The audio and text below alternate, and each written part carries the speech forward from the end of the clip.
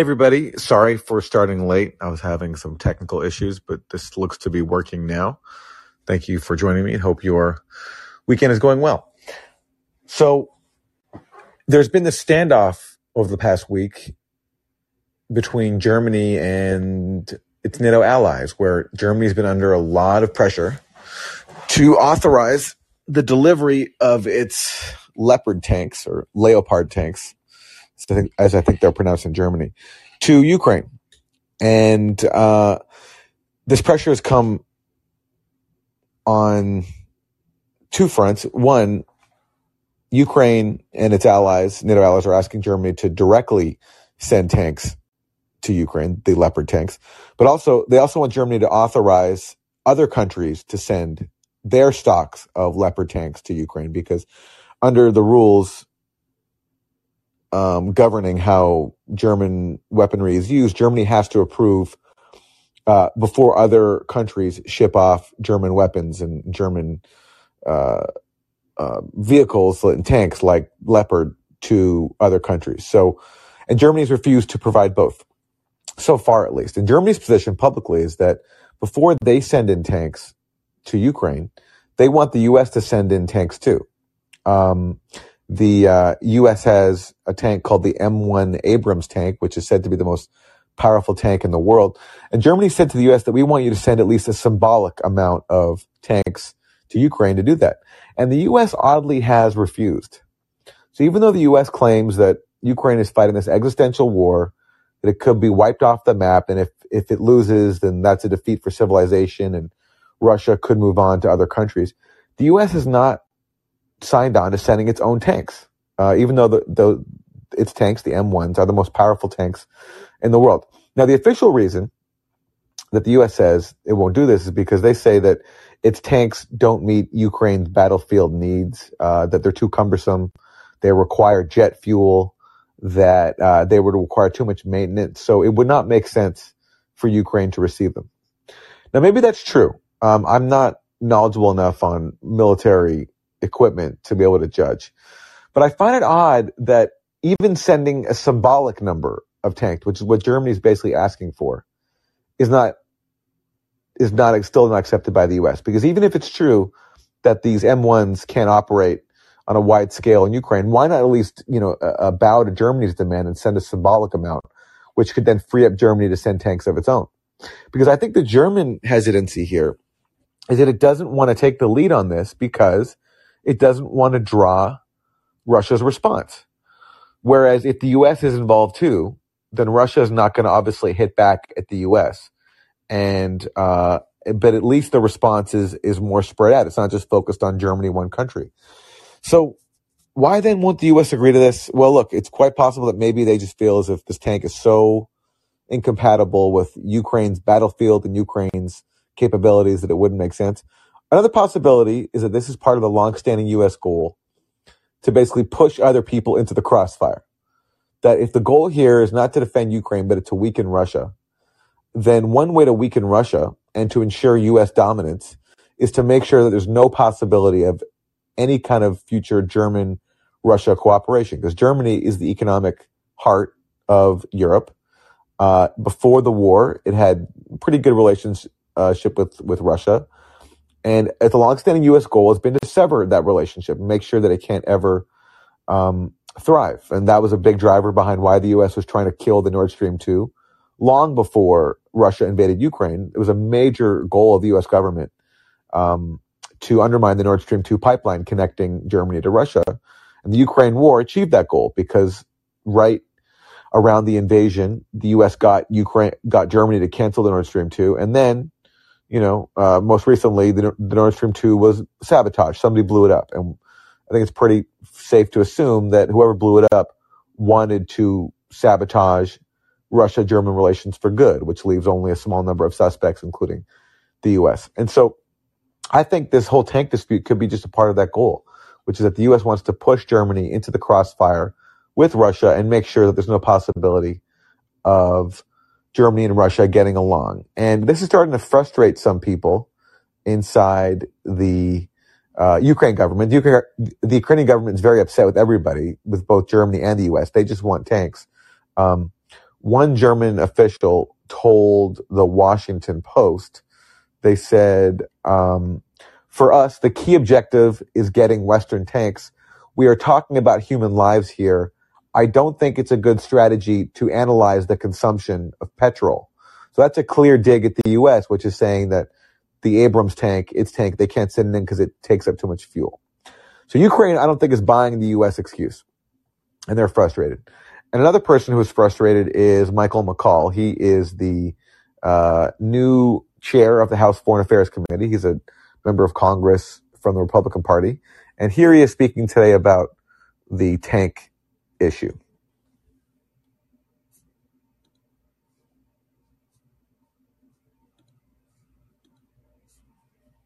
President Zelensky said he so desperately needs. Well, I do. The Wall Street Journal had an editorial that said we're giving them just enough to bleed through months without a chance of victory.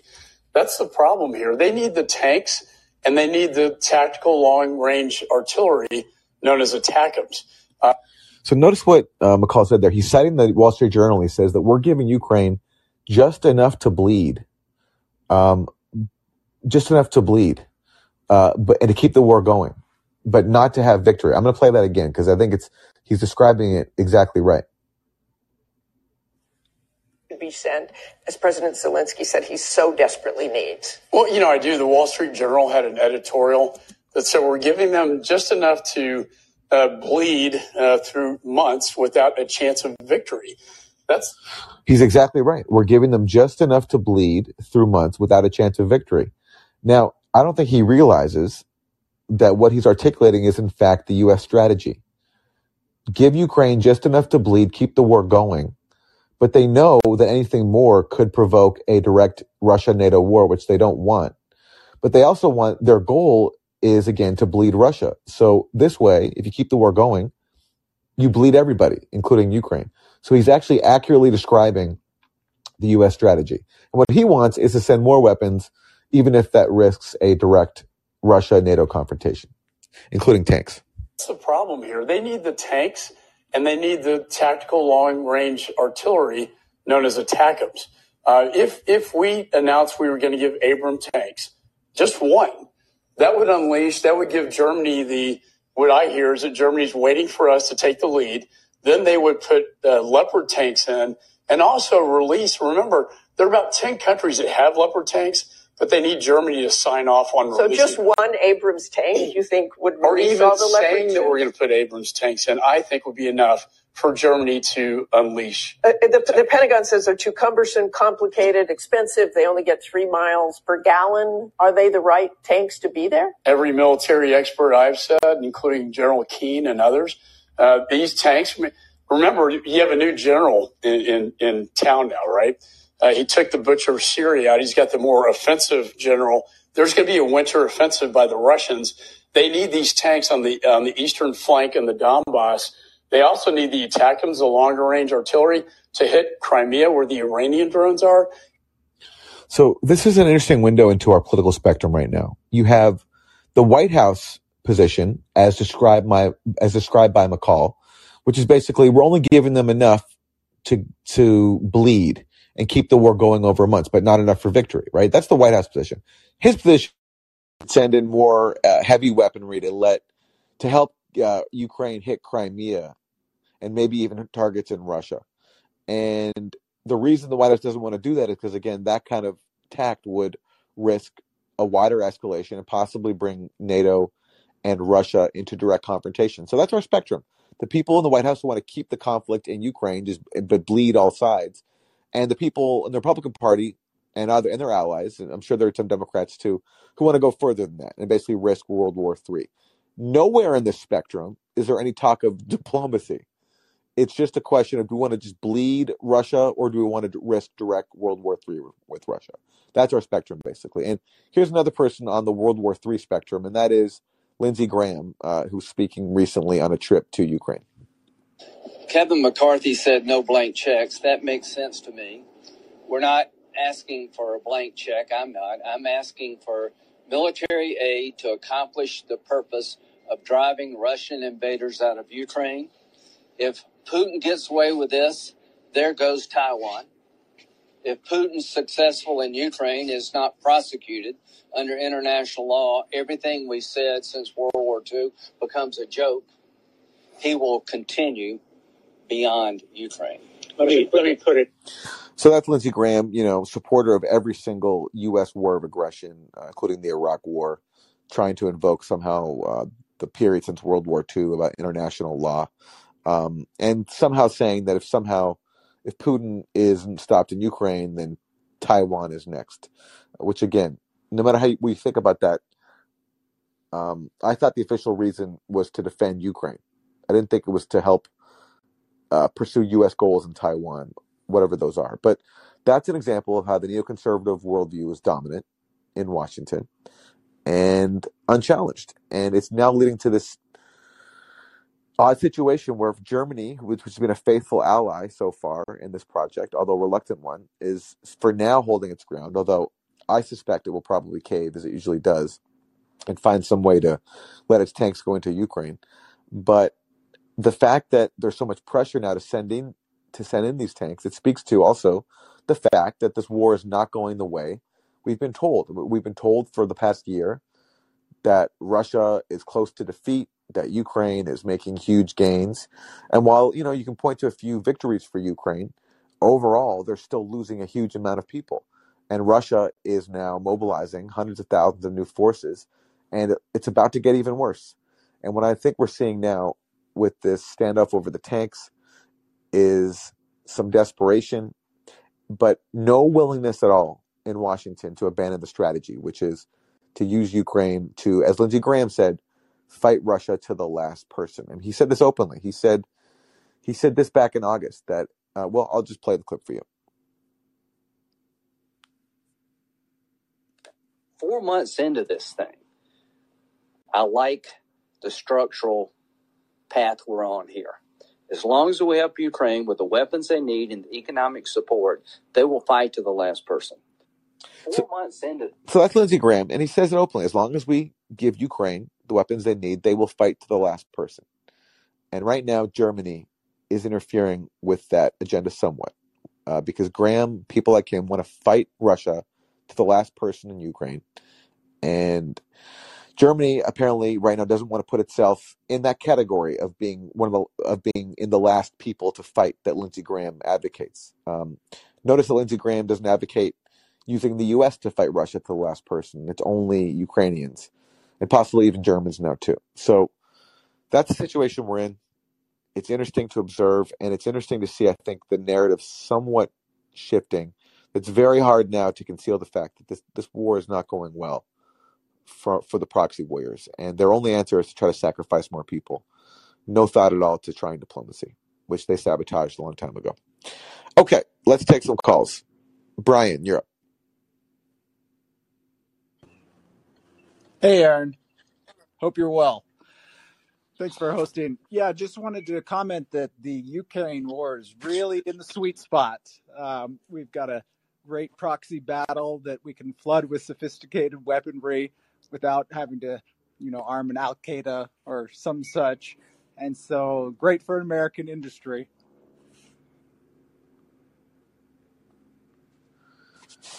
Yeah. You're right.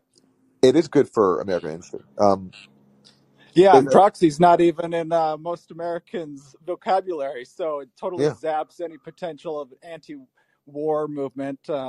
And you've got great NFL games on, so this one's a win-win for those with the Raytheon and the Lockheed stocks. All true. Okay. Thanks for the call. Thank you. Brady, go ahead.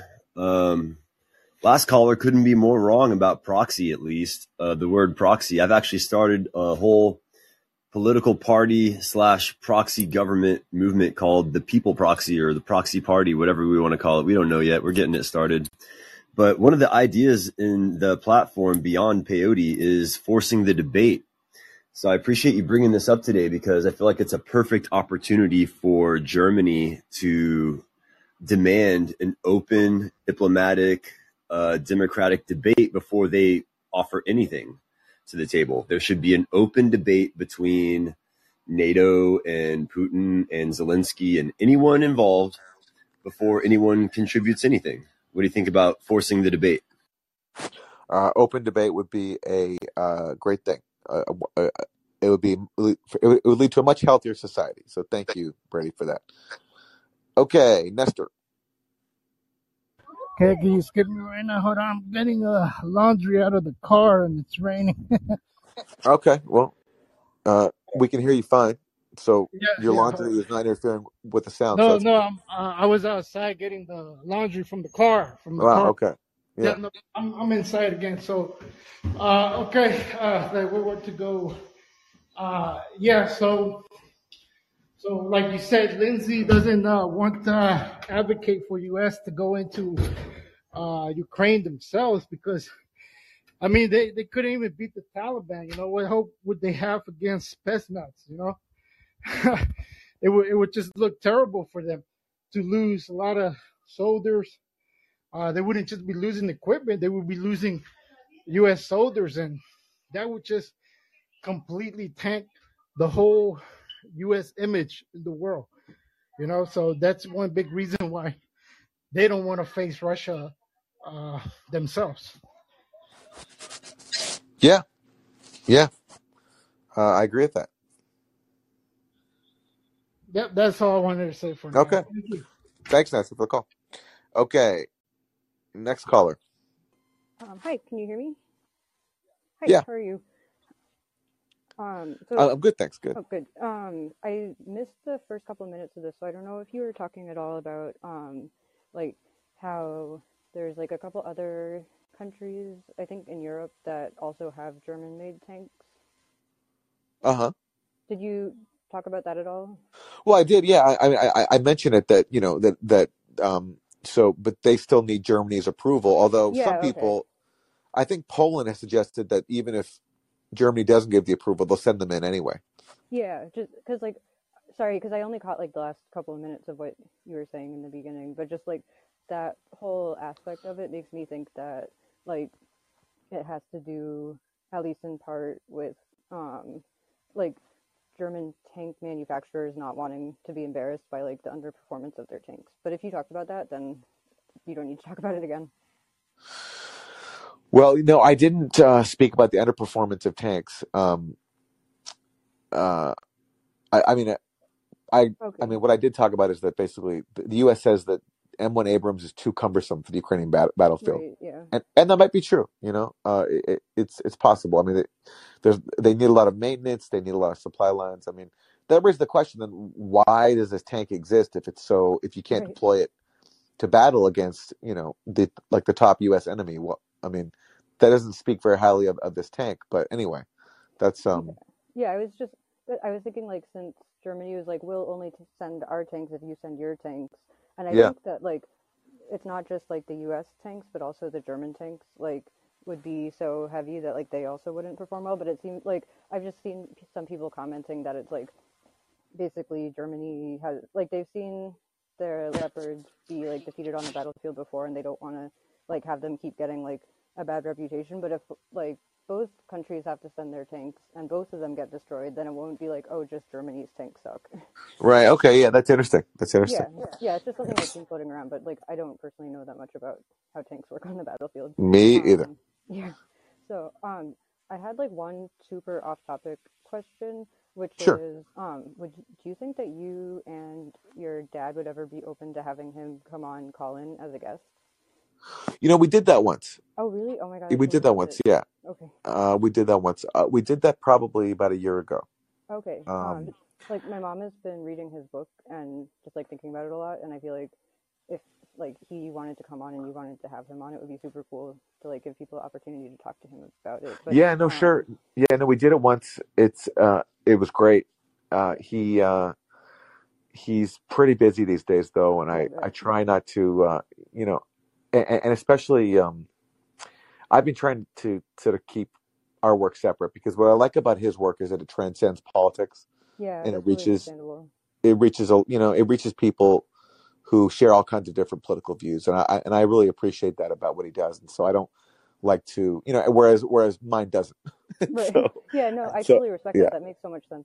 yeah, Yeah, yeah. cool. Okay. But one day, sure. If time allows, I'll definitely do that again. If Okay, he's up for it. cool. Okay, Yeah. I think that's all I have. Thank you. Okay. CR. Hey, Aaron, how's it going? How's it going? Yeah, it's going well. Tanks, man. Can you believe it's 2023 and we're still talking about whether or not tanks are obsolete? This is such a joke. Yeah, it's Sorry, pretty just crazy. I mean, it is. It's completely fucking obsolete. If one dude with the little shoulder-mounted rocket can take out, you know what I mean? Anyways, yeah, it's it's getting really stupid. But what I was kind of curious about your thoughts on so most of these kind of systems, right? You like they talk about the Abrams as being very labor and maintenance intensive. So we would actually more than likely have to have some of our troops over there, right, servicing that equipment, much like how our troops are over in Saudi Arabia servicing the jets that they bought that they used to bomb the Yemenis, right? So it puts us more in the quote unquote war, so to speak, right? And I would imagine that Germany probably has something similar. I don't know very much about their tanks or their technology, but wouldn't they also have to commit more actual personnel, not just the equipment itself, but people that know how to maintain it and use these things and train the Ukrainian soldiers? Yeah, well, that's the explanation given, that it just the M1 Abrams it runs on jet fuel, so not diesel. That it requires, a major supply line to be able to operate, and which was not possible in the Ukrainian battlefield, and requires heavy maintenance. That for every hour that it's out there on the battlefield, it requires a lot of time of maintenance. So it's just not efficient. That's the excuse given by the U.S. Sure, no, but I'm saying like Germany, if they commit their tanks, wouldn't they also then be committing personnel in order to handle that maintenance supply line and training for the German tanks? Well, I think the point there is that they that Ukrainians would be trained properly in the maintenance. I don't, but that's a good point. I mean, maybe it would require German forces to go in. That's a good point. That's what I think it could be part of the hesitancy, right? I mean, there's a myriad of reasons why it's bad, bad juju for Germany to be sending tanks over there. Of course, you know what I mean. Of course, Germany and Ukraine don't have any fraught history whatsoever. Right. Oh boy. Right. Oh boy. But I mean, and also on the flip side of that, not just Germany wanting to commit actual personnel, in America pushing Germany to put their tanks in, I get a lot of the feeling, because I get a lot of feeling what we're doing, or at least what the kind of the cynical military industrial complex is doing with this, is that the more weapons that we dump into Ukraine, the more that they'll be able to go back later next year and the year after that, to the Pentagon and say, hey, all our stockpiles are low, man. We're out of this, we're out of that, we're running out of that now. So now you got to give us a bunch of whole more money, and we got to replenish all our things. Oh, and while we're at it, let's not buy that old one. Let's buy this new one that Lockheed Martin just came out with, or Raytheon just came out with, that cost even more. But we need to restock because we depleted all of our reserves, so to speak. You know what I mean? Like, I feel like it's just an easy way for them to kind of sell the next gen weapon system. Because when we go to restock, why buy the old model when the new iPhone 27 is out? You know what I mean? Does that make sense? It does make sense. So, I mean, wouldn't this also then be a weird way to force Germany to up their military spending? Because if we get them to commit their tanks, and then they later on go, oh, well, now we need tanks, but we gave away all of our tanks. Now we got to buy new tanks, but we got to buy the new better tanks. So now we have to put even more money into our budget. Just like how the United States has gotten Japan and other countries Japan doubled their military budget recently, didn't they? I don't know about Japan, but I do know that it's been a long-standing U.S. goal to get NATO countries to pay more. Trump was really vocal about that. He really wanted everyone to commit at least 2% of their GDP to military spending, and France just increased their military spending. I know that, and this certainly is one objective of the U.S. in all this, is to get everyone to spend more money on weapons, and they have Congress firmly behind them on that. I remember recently when Congress voted to approve Finland and Sweden joining NATO, they affirmed this measure, saying that calling on every NATO member to spend at least 2% of their GDP, and every member of the Squad and the Congressional Progressive Caucus voted for that.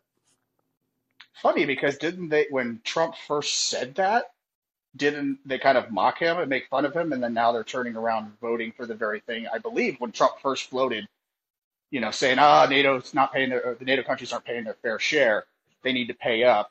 If I remember correctly, I think he was pretty roundly mocked by most of the liberal media. He certainly was. And now you're saying they voted for it?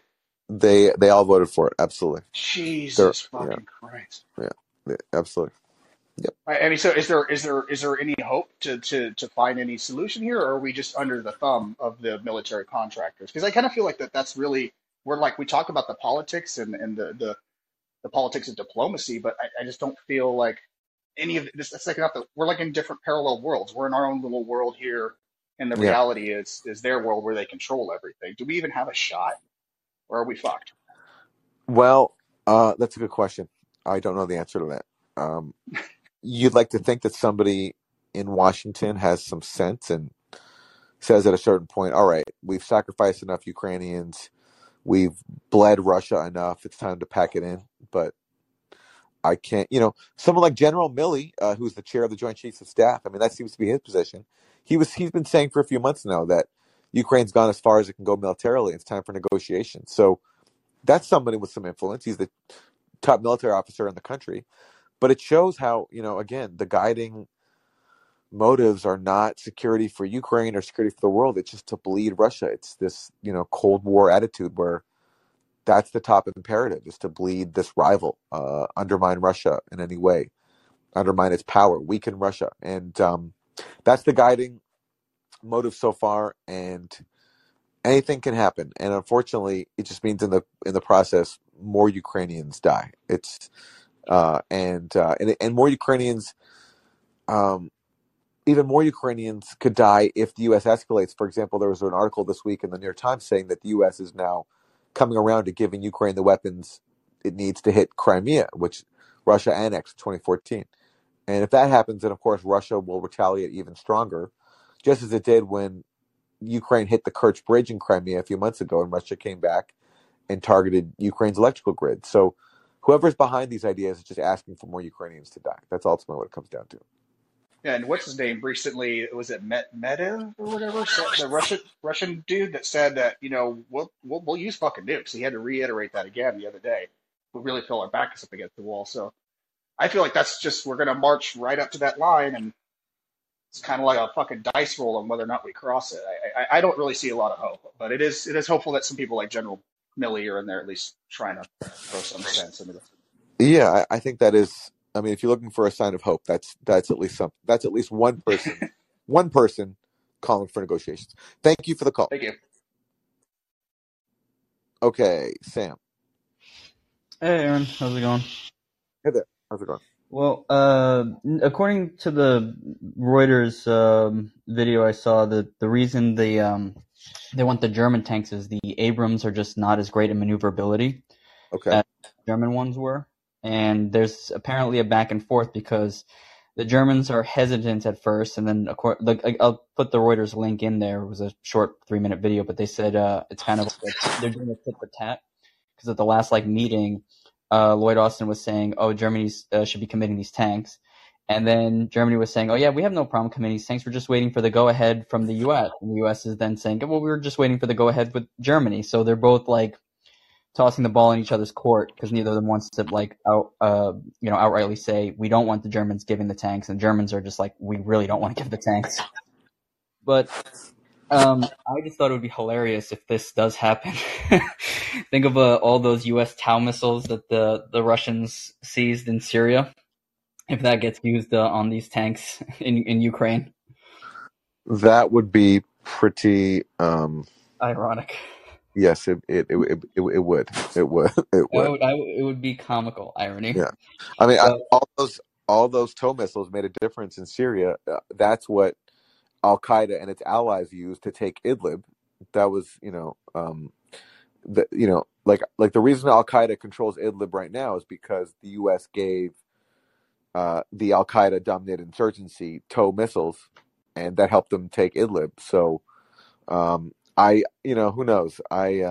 I well, doubt. they didn't just give it to them. They gave it to them with the premise to knock out the Syrian tank divisions, and then these guys just were like, "Yeah, we can use it for anything. They can target outposts because this thing has a great locking mechanism. Mm-hmm. They use it for vehicles. I mean, they even knocked out like a Russian aircraft, I think, a couple years back, Right? Using it. So that'd be hilarious. The downside is though, you kind of need to resupply those things with the specific munition, right.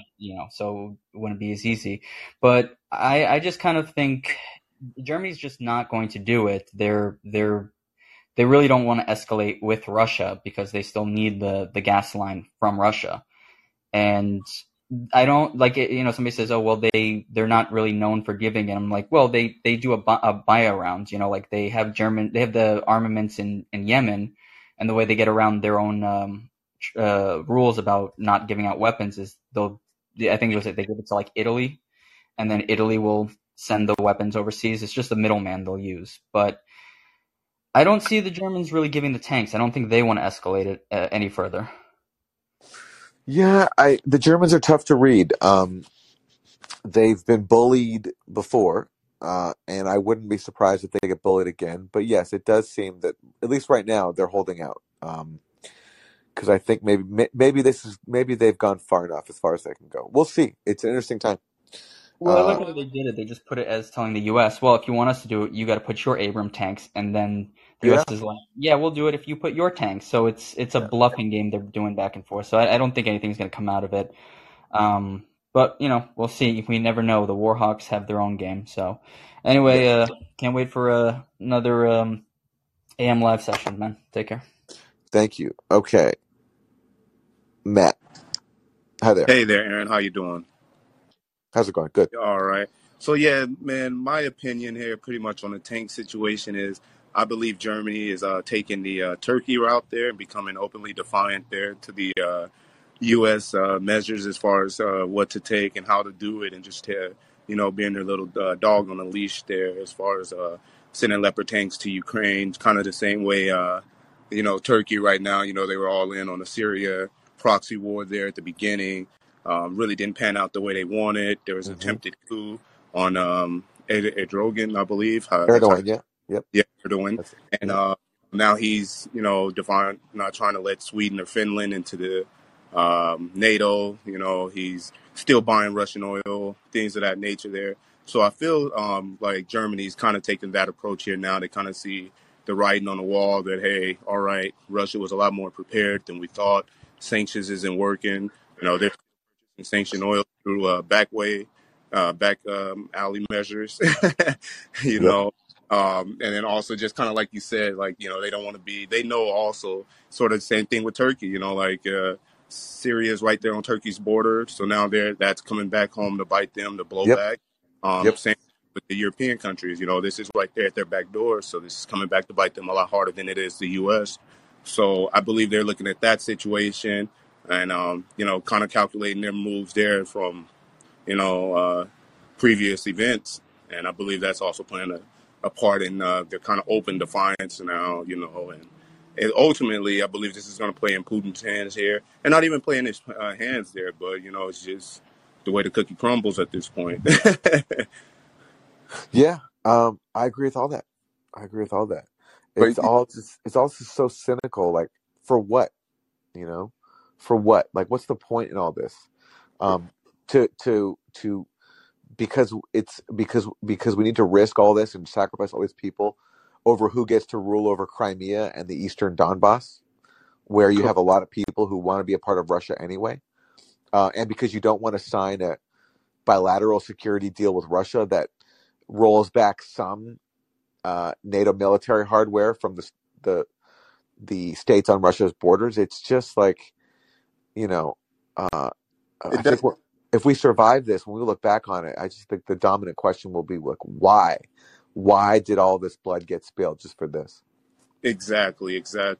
And then also, like I tell everybody all the time, like if we could understand the U.S. willing to go to nuclear war over Cuba and them, USSR missiles in their vicinity, then like we have to be understanding of Russia's point of view of not having weapons, that close to their territory. So, like you say, it's really at the point of where like, okay, hopefully cooler heads will prevail and people start thinking, but sadly, we're not sure how much of a rabid dog Germany is willing to be here and, just actually stay defiant. But I do believe that due to the fact that it's affecting the European countries, you got the influx of refugees, higher gas prices, higher food costs, mass protests, and I believe it was France I just seen here.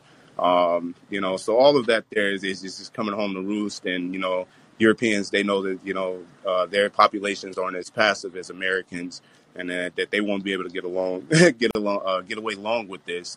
So I believe all of that's starting to come into factor. But yeah, man, hopefully it doesn't get any worse, especially with America talking about they're willing to help, Ukraine attack Crimea, things of that nature. But yeah, America's looking desperate. On not only that, it seems like they're, that unbreakable bond of NATO that they were always screaming about at the beginning there is starting to act. Yeah. Yep. I hear on that. Matt, thank you for the call. Thank you. Okay, Nestor. Hey, thank you, Aaron, for taking me again. You've already called, Nestor. If you've already called, I'm sorry, I have to bump you because I don't. No, that's yeah. cool. No, But you can get back in line, and but I want to take people who haven't called in yet. That's a rule I'm trying to impose. Sorry about that. Okay, Sterling, go ahead. Hey, Aaron. Hi there. Go Bills. I feel like you're a little distracted. Do you have the game going on in the background? I don't. Okay. No. What's the score?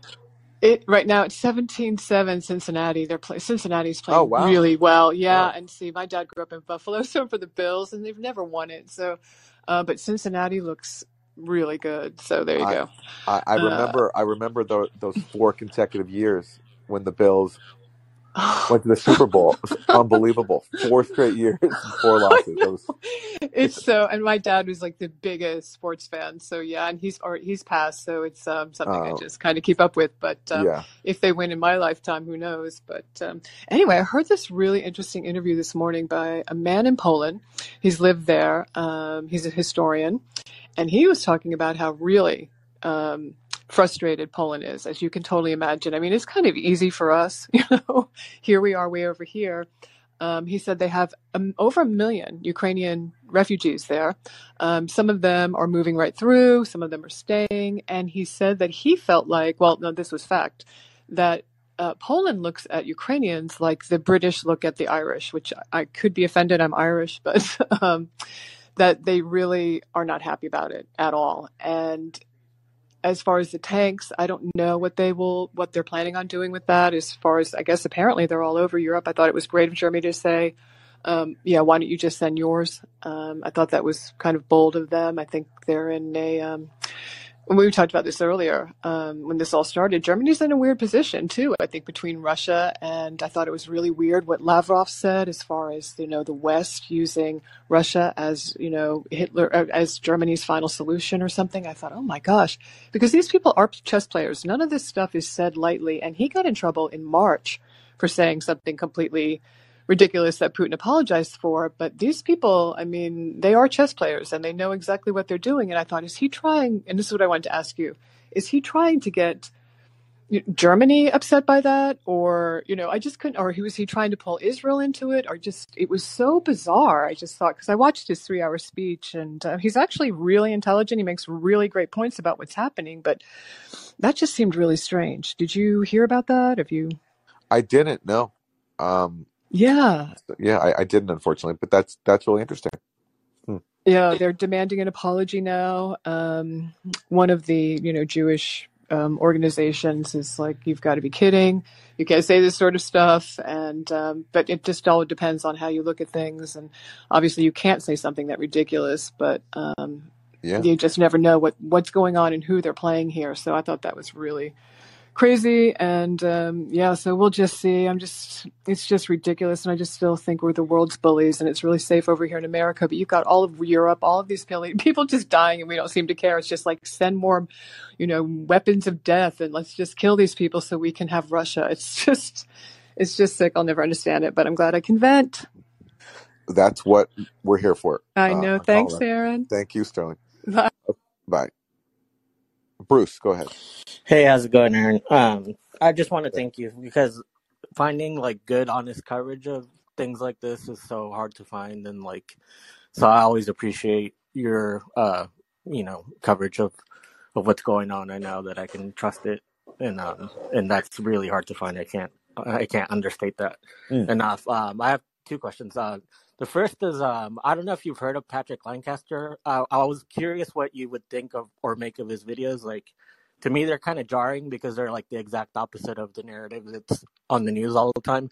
But he also has like what I can only describe as like a South Park-esque quality to him that keeps me from 100% taking him seriously. But I was wondering what you make of his stuff, or if you've even seen it. I haven't seen his stuff except maybe at a glance. Like, I know he's based in the Donbass, right? He's an American guy based in the Donbass.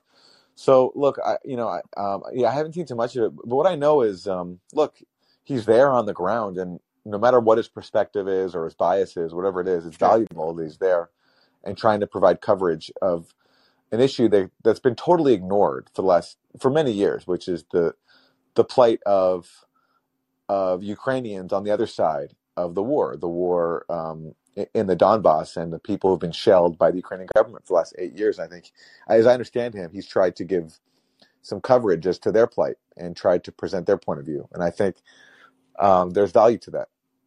Definitely. Yeah, he's been covering them for a while, so that gives him credibility, I think. But and then the other thing was, since we seem to be like repeating our history and not learning from it, like how we funded Al Qaeda and like that came back to haunt us.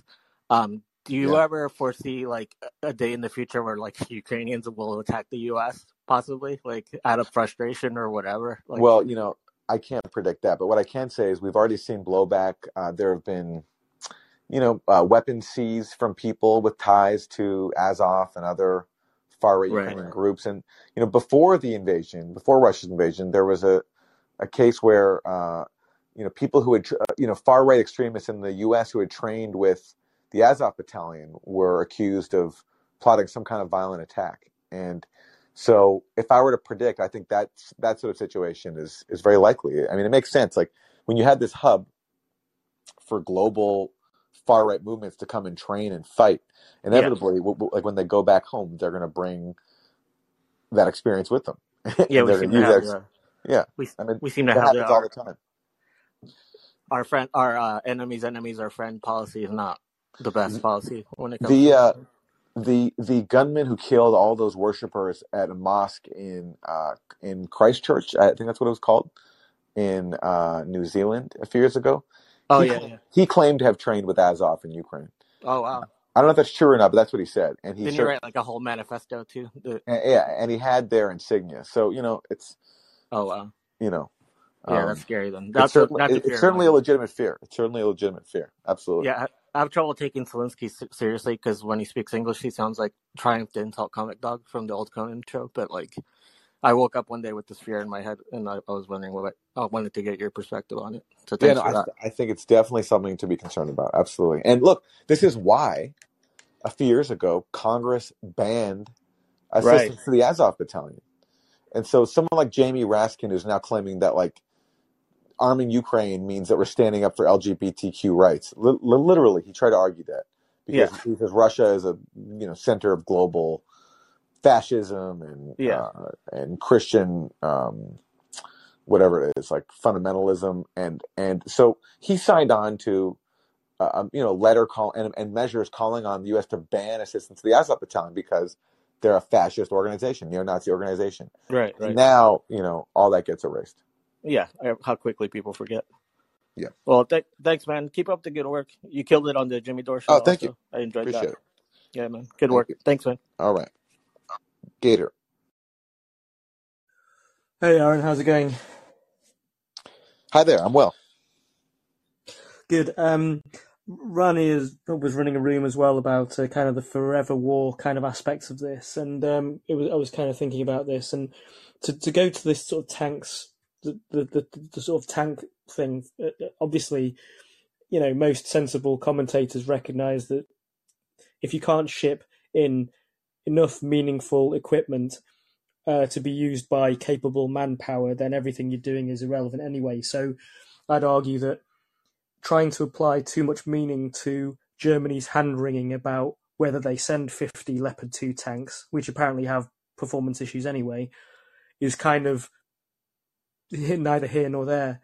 And in terms of the prosecution of war, I would generally move into the mentality where, although I'd be the first to say, I don't support the war, I want it to end, it should have ended through negotiation. The position I find myself more in now is that if Russia really is militarily dominant, then the only thing that will limit the number of deaths and bring about the fastest end of this war is Russia continuing to do what it's done, which is to fully embrace all-out combined arms conventional warfare and destroying everything it needs to in order to bring about an end of war on its terms.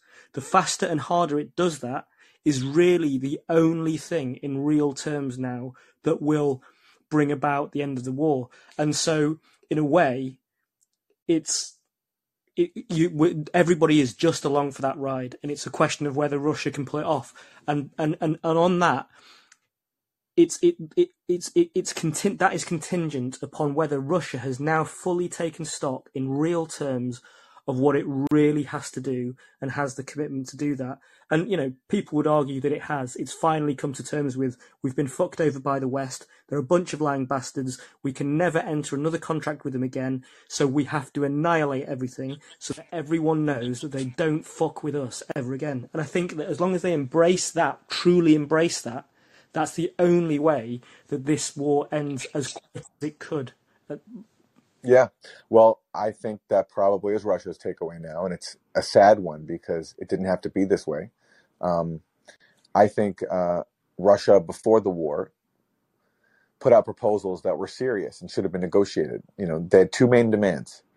One was a new bilateral, which means like both sides agree. So Russia agrees and NATO agrees. A new bilateral security agreement that respects Russia's security concerns on NATO expansion and just rolling back, not eliminating, but rolling back the NATO military infrastructure on Russia's borders.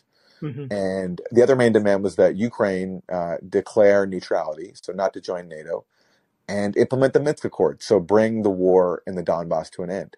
And on all those fronts, the U.S. and its Ukrainian ally refused. Zelensky wouldn't even speak to the Russian-backed Ukrainian rebels in the weeks before the war, and also massively escalated shelling of those regions. And then since the war began, you've had, there were peace talks between Ukraine and Russia, and by all accounts, it was the West that sabotaged that, with Boris Johnson going over to visit Zelensky and telling him, sorry, we're not going to back you up if you make a deal with Russia. So there are ways to avoid this, and sadly, I do think it looks to me as if Russia has drawn the lessons that you're articulating here. And it's just, it's sad because it means a lot more death and suffering, especially for Ukraine. In the longer term, I would argue, though, that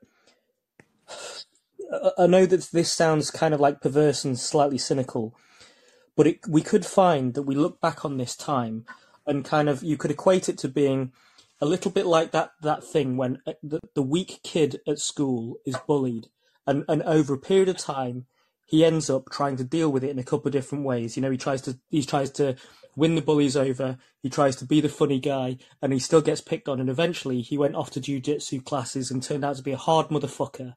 And then basically one day he couldn't take it anymore, and he beat the shit out of them all, and then they never went near him again. Now, in the long run, what does that do? Well, okay, it puts the bullies in their place, and it sets up that kid for a different kind of life. And hopefully, you have to hope he doesn't become the bully in the future. Now, if that means that really the rebalancing of power stems from this, where ultimately the US really does get this undeniable slap in the face and is forced to concede and deal with the real diminishment of its past empire. And therefore the UN, the nature of power expressed through the UN, begins to change, and lackey countries in that structure actually grow some spine, start to do slightly more of the right in politics for their citizens, then that may be a medium to long-term positive outcome from a lot of brutal and avoidable violence. And that's all I kind of hope for these days now. Okay, well, I can't think that far ahead, but I appreciate you sharing how you see it. And thank you for the call. Cheers, buddy. Cheers. Okay, Nestor, welcome back. All Go right. ahead. Yeah, so what we're looking at right now is the desperation of the U.S., the NATO, and we know, a lot of people, like on the call too, everyone, we're all wondering why was this necessary and all that. Well, I mean, look at what happened as soon as the Soviet Union dissolved. You had Yugoslavia. United States went crazy. You had them, doing military operations in Africa, like Black Hawk Down. They even have a movie. So you have United States could never coexist with anyone, especially anyone that was a hope, because this is what Russia has always presented. Has always kind of been to the world. It's always been a hope as a counterbalance to the United States. And now with the rise of China is another hope for the world, to have a world that is multipolar and that's free from just being terrorized by one country and one country alone. So the United States cannot have this. They're desperate. If you told me, or somebody told you, Aaron, that, a year ago that Saudi Arabia would be trading yuan for oil, you would probably laugh, right? No one. We are seeing. That's true. No, yeah, that's true. I mean, I for one would not have predicted that Saudi Arabia would be defying the U.S. on anything, especially the price of oil. When Biden wanted OPEC to keep oil at a certain price, and Saudi balked and basically sided with Russia. I could not have predicted that a year ago. Yeah, and that's the consequences that we are seeing from this conflict. And what United States set out to do is doing it to itself. And we're starting to see it. We're starting to see with how many people want to join BRICS. We're starting to see it with how they're already starting to dump the dollar. A lot of countries are just trying to make new trade deals where they're trying to trade with their own currency and getting rid of the dollar. So United States know that if Ukraine falls, the dollar is not going to mean much, and even if it does mean a little bit, it's not going to be enough to support the current empire. It's not going. If they lose value in their finances right now, they're not going to be able to hold 250 military bases around the world. They're not going to be able to do what they've been doing. Got it. Time. Yeah, got it. Nestor, thank you for the call. Right. Okay, Brent. Hi, Aaron. Hi there.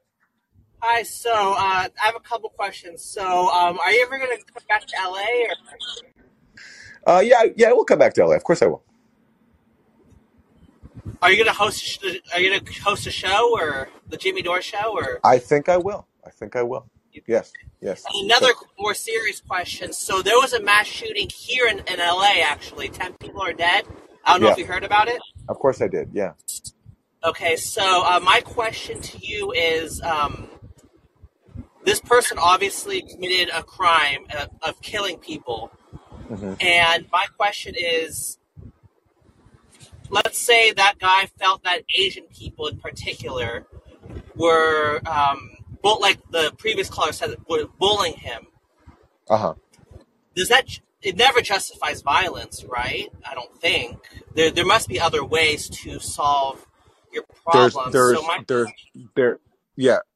So look, there's never any justification for a mass shooting or any kind of violence. And if you're trying to apply that to the war in Ukraine, it's not a good analogy, but Probably again, not a good analogy because it's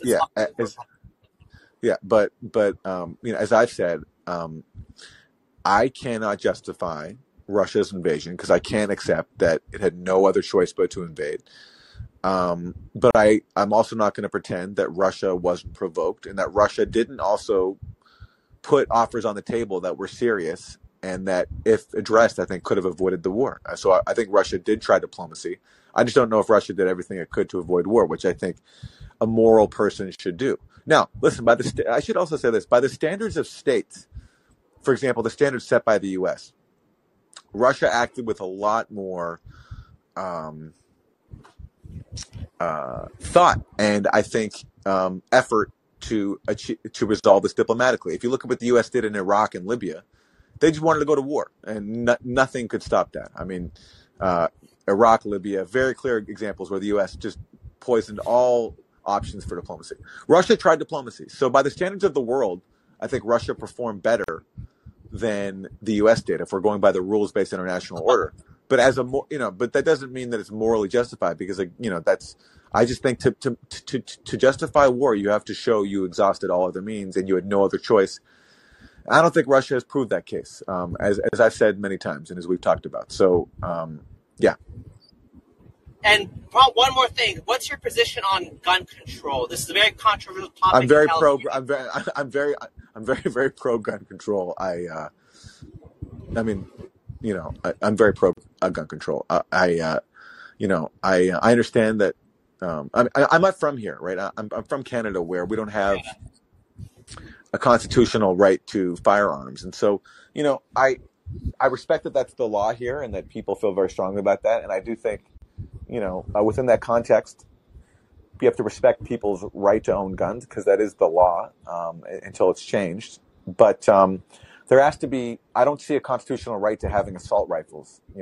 That wasn't in the Constitution. So that's where I would hope that even gun advocates could be willing to compromise at least, because something has to be done, because this is not a healthy system, obviously. Right. Well, thank you for hosting this call-in. Thank you. Thanks for calling. Andrew, go ahead. Hello, sir. I wanted to second that you've done a great job on the Jimmy Dore Show, and I'm looking forward to seeing you on there again. It's absolutely great. Other than that, I wanted to make you aware of, or ask you if you're aware that Agence France Presse has reported that a U.S. official has told them that the U.S. has advised Ukraine to pull out of Bakhmut. I did see that. Yeah, I did see that. Yeah, that was a few days ago, right? Yeah, about 2 days ago. Yeah, I thought that was interesting just because it's basically invisible in the Western press, which you would think it would be significant if we had a functioning press. Absolutely. And I think the problem for the media is they've had a hard time alternating between claiming that Ukraine isn't losing in Bakhmut and then saying that, it doesn't matter if they are losing. Yeah.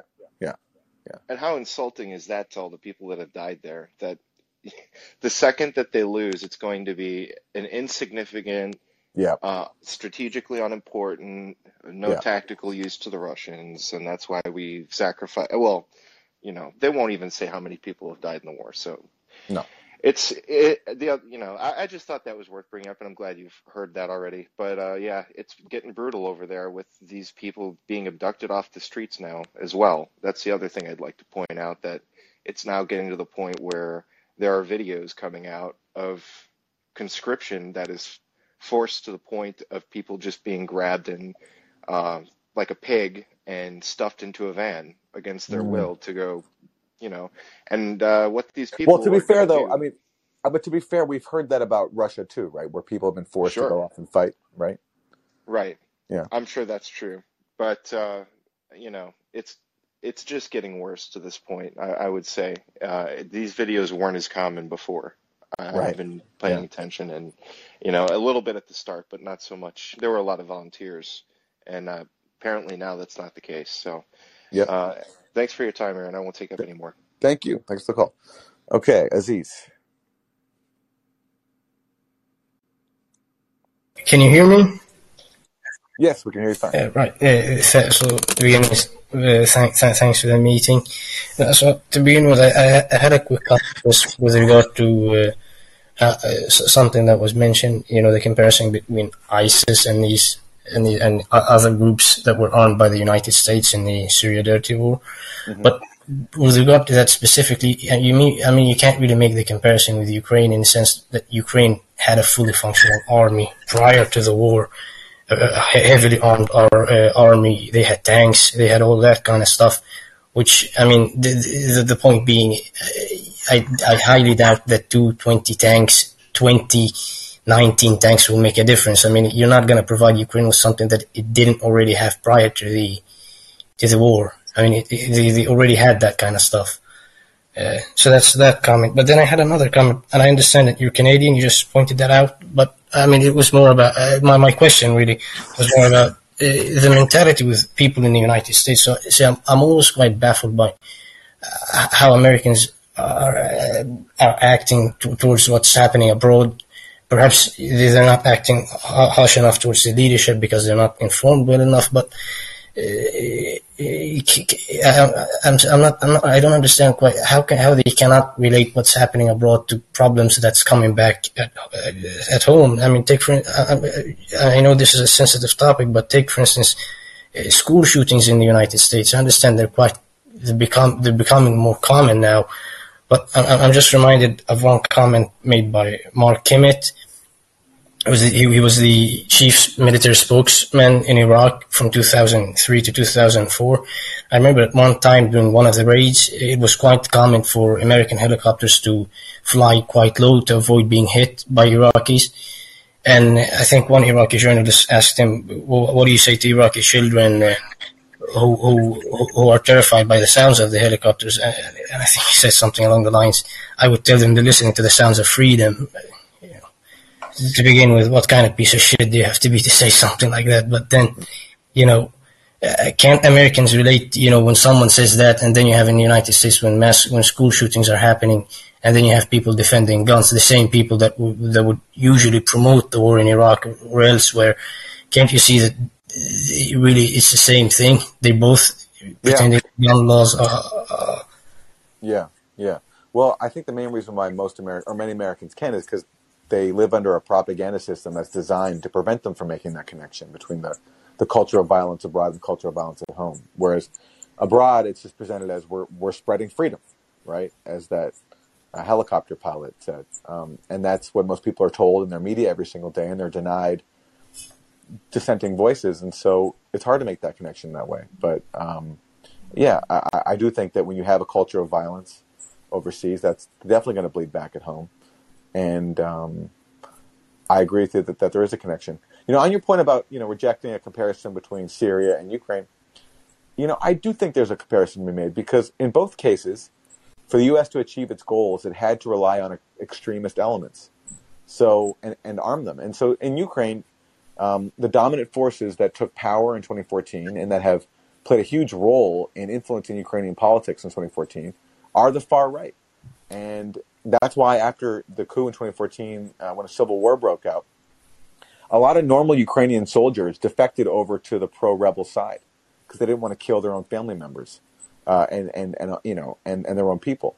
And so the Ukrainian government had to rely on these new battalions like Tornado and Azov that were formed to basically fight against the Donbass rebels because they didn't have sufficient military forces to do it. So I think the point is simply that to achieve its goals, the U.S. often has to turn to these far-right extremist forces, whether it's in Syria or it's in Ukraine.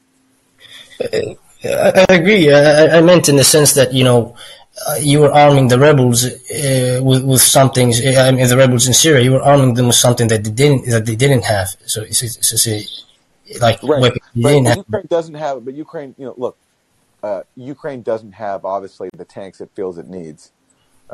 Because it's begging for them, General Zaluzhny, the head of the Ukrainian armed forces, he said he needs something like 300 tanks to be able to fight Russia, which is a lot, and which he's not going to get.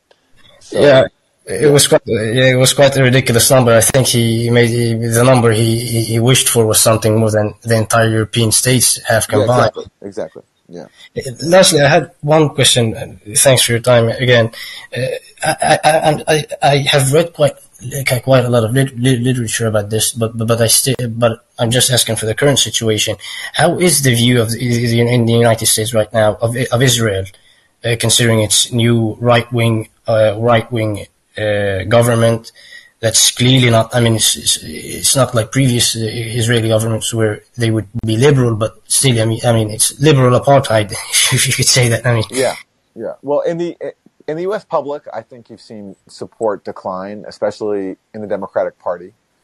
It's been easier to criticize Israel, but in Congress, it's still pretty much uniform. You have a few people who are dissenting, but overall, in terms of political support, where it matters in Congress, it's pretty steady.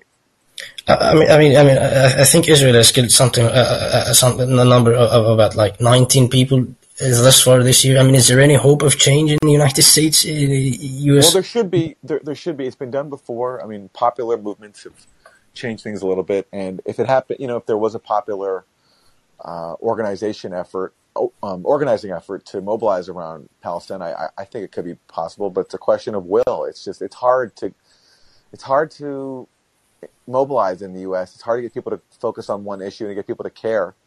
And it's a question of whether people are motivated to do it. There's so many causes, and everyone's sort of spread thin, and that it's hard. But I certainly think it's possible. Thank you for the call, Aziz. Thank you, Hans.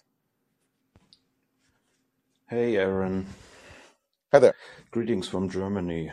So, since I'm German and living in Germany, I thought maybe I can contribute something to your show. Yeah, please. I want to talk about the vibe here in Germany, the situation. And I have to say, I'm really concerned what's happening in my country, because I've never experienced something in my whole life, and I'm now almost 40 years old. There is relentless propaganda on German media, day in, day out. Relentless war propaganda, warmongering every day, whether it's on public TV, whether it's on private television channels, whether it's in the newspapers. It's every day that we need to support Ukraine, and we need to increase support, and nobody should have any, restraint. There shouldn't be restraint. That now became the consensus of the media elite, and it's crazy, because this is not the Germany that I lived in for the past 30 years. And I'm not a pacifist. I don't think that everybody should just bow down when somebody rolls in tanks in your country, but you have to use reason, and you have to analyze the situation and look at what makes it worse, or where can we make it better. And it's not happening at all. It's crazy. It's totally crazy. And Aaron, maybe it's the same thing in the US, but what I recognize is that it's the same people, and I mean really the exact same people, not just the class of people, but the exact same people in almost all cases that are now pushing this war and pushing and escalating this war because of freedom and democracy that we are now obliged to defend in Ukraine, which, of course, there is no freedom and democracy in Ukraine. It's a dictatorship. Who said in the past years, while the COVID crisis happened, that freedom isn't that important. If we can save just one life, then you have to. We can suspend your rights and your freedom. So. Saving life is the most important thing, and now they say lives don't matter. We do not have to. We cannot make peace with Russia because freedom is more important. This is crazy. It's totally crazy, and it's totally escalating. And I don't know what to say. It very worries me. Well, it's interesting to watch the reaction in the U.S. to Germany's reluctance to send tanks. So there's an editorial in the Washington Post this week saying that, Germany's refusing to send tanks. Biden can't let this happen. And what the editorial says is basically that, it doesn't matter what the German people think.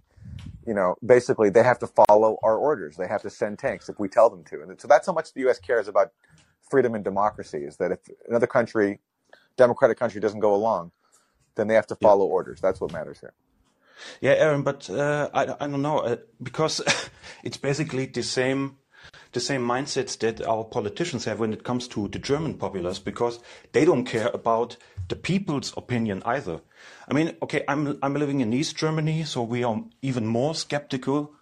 But Germans overall are not very in support of escalating this war. They want a truce or something rather sooner than later, and maybe if the status quo ante, which was that Crimea was under control of Russia, would be the outcome, that Russia keeps Crimea or whatever, and you have another United Nations referendum there or something like that. People would like this in Germany. But of course, then the media class says that is impossible. Ukraine must win this war. This is the opinion of the media class, and it's totally against the people's opinion. Yeah, and of course, quietly they actually admit, at least here in the U.S., they admit that Ukraine can't win the war. I mean, that's basically like the position of General Mark Milley. But that contradiction gets ignored. They simultaneously say that we have to help Ukraine win, but they also say Ukraine can't win.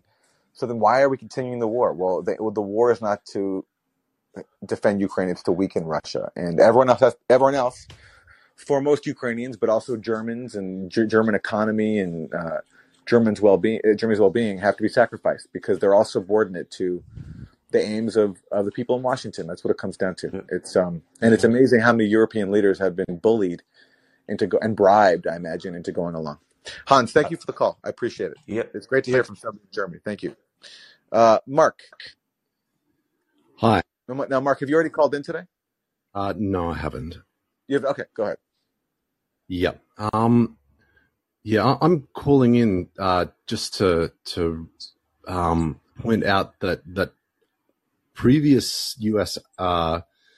proxies in this area, like Georgia and Hungary, are almost on Russia's side. That they're certainly not getting involved at all, and I just thought that was quite interesting. And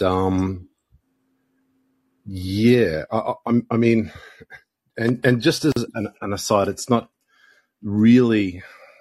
I mean, I've got Ukrainian and also Crimean Russian heritage. My grandparents met during the Second World War, and I was just curious about that. And in my life as a computer technician, I actually supported this really old guy from Hungary who was, he was so young he wouldn't have been very involved, but that they brought young people into the war towards the end, and he'd been indoctrinated as a Nazi. He disavowed all of that, although he was saying, I like you, so you're not Russian. You're definitely Ukrainian, and was talking about that. And my grandparents were imprisoned by the Nazis, and they actually they were forced into collaboration, and then when they could escape, they did other things. But then when they had the opportunity, that they didn't want to go to America or Canada or or back to Russia or Ukraine, they wanted to come to Australia because they'd never heard of the place before, and they'd betrayed all sides. So that was interesting. I wanted to point out where Hungary and Georgia were, and there was a point I was going to make about the history there. He ended up going back to Hungary, and I'm sure there would have been a bit of a political fight there. I'm wondering whether there was some work by the US to try and switch things in Hungary and all kinds of places. I mean, obviously, it happened in Ukraine, and it's just funny that it didn't work in Hungary, didn't work in Georgia, and these places. Yeah, well, they certainly tried in Georgia. They certainly tried in Georgia, where basically, in Hungary, Dick Cheney basically provoked a war back in 2008 when he encouraged Saakashvili to go into South Ossetia and suggested the U.S. would have his back, and then he did, and then Russia responded, and the U.S. didn't have his back, and Georgia lost. So they tried there. And Hungary. What I was talking about in Hungary was the revolution. The reason this guy hated Russians was because he was involved in the Hungarian Revolution, and he said they were promised support from the U.S., which never eventuated. So right. that was that's a case where there are people who think that U.S. played a very big role in fomenting the Hungarian Revolution in 1956. I have a personal connection to that because my father's Hungarian, and his side of the family fled in 1956 because they were facing persecution as Jews, and they were fleeing the Soviets. It was the Soviets who they feared back then. And he, so speaking to family members, they don't think the U.S. played a very dominant role there, but other lefty friends of mine do think that the U.S. was all behind that. I've actually got this guy's his memoir actually. Huh. It's not a completed memoir. So he was a Nazi. So he was a former Nazi, yes. And he claims what about 1956? What's his claim there? He was involved in it. He was involved in it, and he was back. And does he say he was backed by the U.S.? He says that, yes. Interesting. All right. Well, hey, that's really interesting. And a historian of that period, I think, would be very interested in that memoir. If you write me, my email is on my Twitter page. You can, if you want to pass it along to me, I take a look at it when I have the time. But we're going to move on. So, Mark, thank you for the call. And Tom, you'll be our last caller today. Go ahead.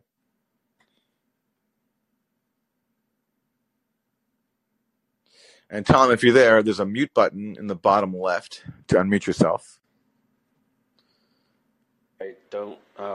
Yeah. There you go. There you go. Yeah, I got confused by a little dialogue on my phone. Hi, Aaron. So I got a couple of points to make. To respond to a couple of previous callers, so I'm calling from the US. I've lived here 25 years. Well, more than that. And I can say, look, what do Americans think? Do they think this? Do they think that? Well, it depends which Americans you're talking about. Most Americans do not know what's happening in Ukraine, that Ukraine is losing a war, it's losing huge amounts of territory, that it's losing its equipment, it's losing the money that we give them to fund their government, and it's losing people. They don't know this. They don't know the scale of the migration that's going on, the kind of suffering that's taking place there. And when it comes to what do Americans have to say about this, well, they're not consulted about it. This is something that happens in Washington, and the American people, are not consulted on these topics. Both political parties, the Democrats and the Republicans, feel that there is unanimous consensus on this. This may be changing a little bit, but that's the status. If you want to try and put together a picture of what's happening, it's very, very difficult. I think this is more difficult to put together. The kind of information environment that we're in is more difficult than probably ever before in terms of major wars. It's really extraordinarily difficult to get good information. And you have to piece it together bit by bit. It's very time consuming and difficult. I agree. And it's, I agree. And I can just say, as someone who, who's worked in and been around lefty progressive media my whole life, I look at a lot of colleagues and people who I've worked with, and a lot of people have gotten duped by the really sophisticated and effective propaganda we've gotten about this war. And they're not either aware of the relevant facts or they don't want to acknowledge them. And it's I've never seen anything like it. Like during the Iraq War, there were even some people on MSNBC willing to criticize it, and of course they were taken off of the air. Like Phil Donahue was taken off of the air because he was critical. Jesse Ventura. But at least but at least they existed. Now MSNBC, zero dissent. And you look at many of the big lefty media outlets like Democracy Now, and a lot of proxy war propaganda has been filtered through places like that, and it's weird. Yeah. So it's in that situation, it's very hard for people to get accurate information. It's extremely hard. I think that the American people just simply don't know what's going on. So to sort of like blame them is, maybe a little strong. I don't know how to deal with that. But I want to add another point about this whole Hungary situation. Everybody's been talking. What am I talking about? My wife is from Hungary. She grew up in, when it was a Warsaw Pact country, and we when we came to the US, that was it was a contrast. And this was during the period when we were in our early 30s, and her cynicism grew over time after we came to the US. And we talked about it just recently, and she said, she's come to the understanding that the bullshit that the government provides it's the same.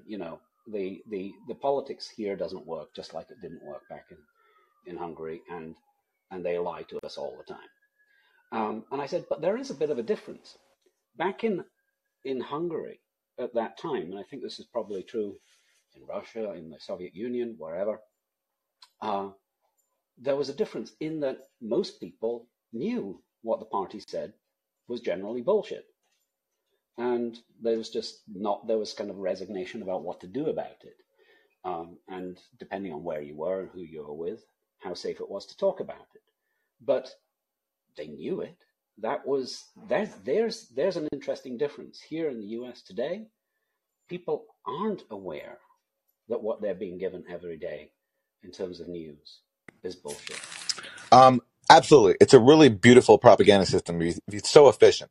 So in a communist state, you have one state media outlet, and that's the party line, and everyone knows that that's what the party line is, and they know, if they think critically, that they can see through it, right, and see it as just propaganda. Well, in the U.S., you have no really official state channels, but all the private channels, the so-called free channels, are all parroting the line of the state and making it even more beautiful. There's so many choices. There's like 4 major networks, and they're all on the key issues.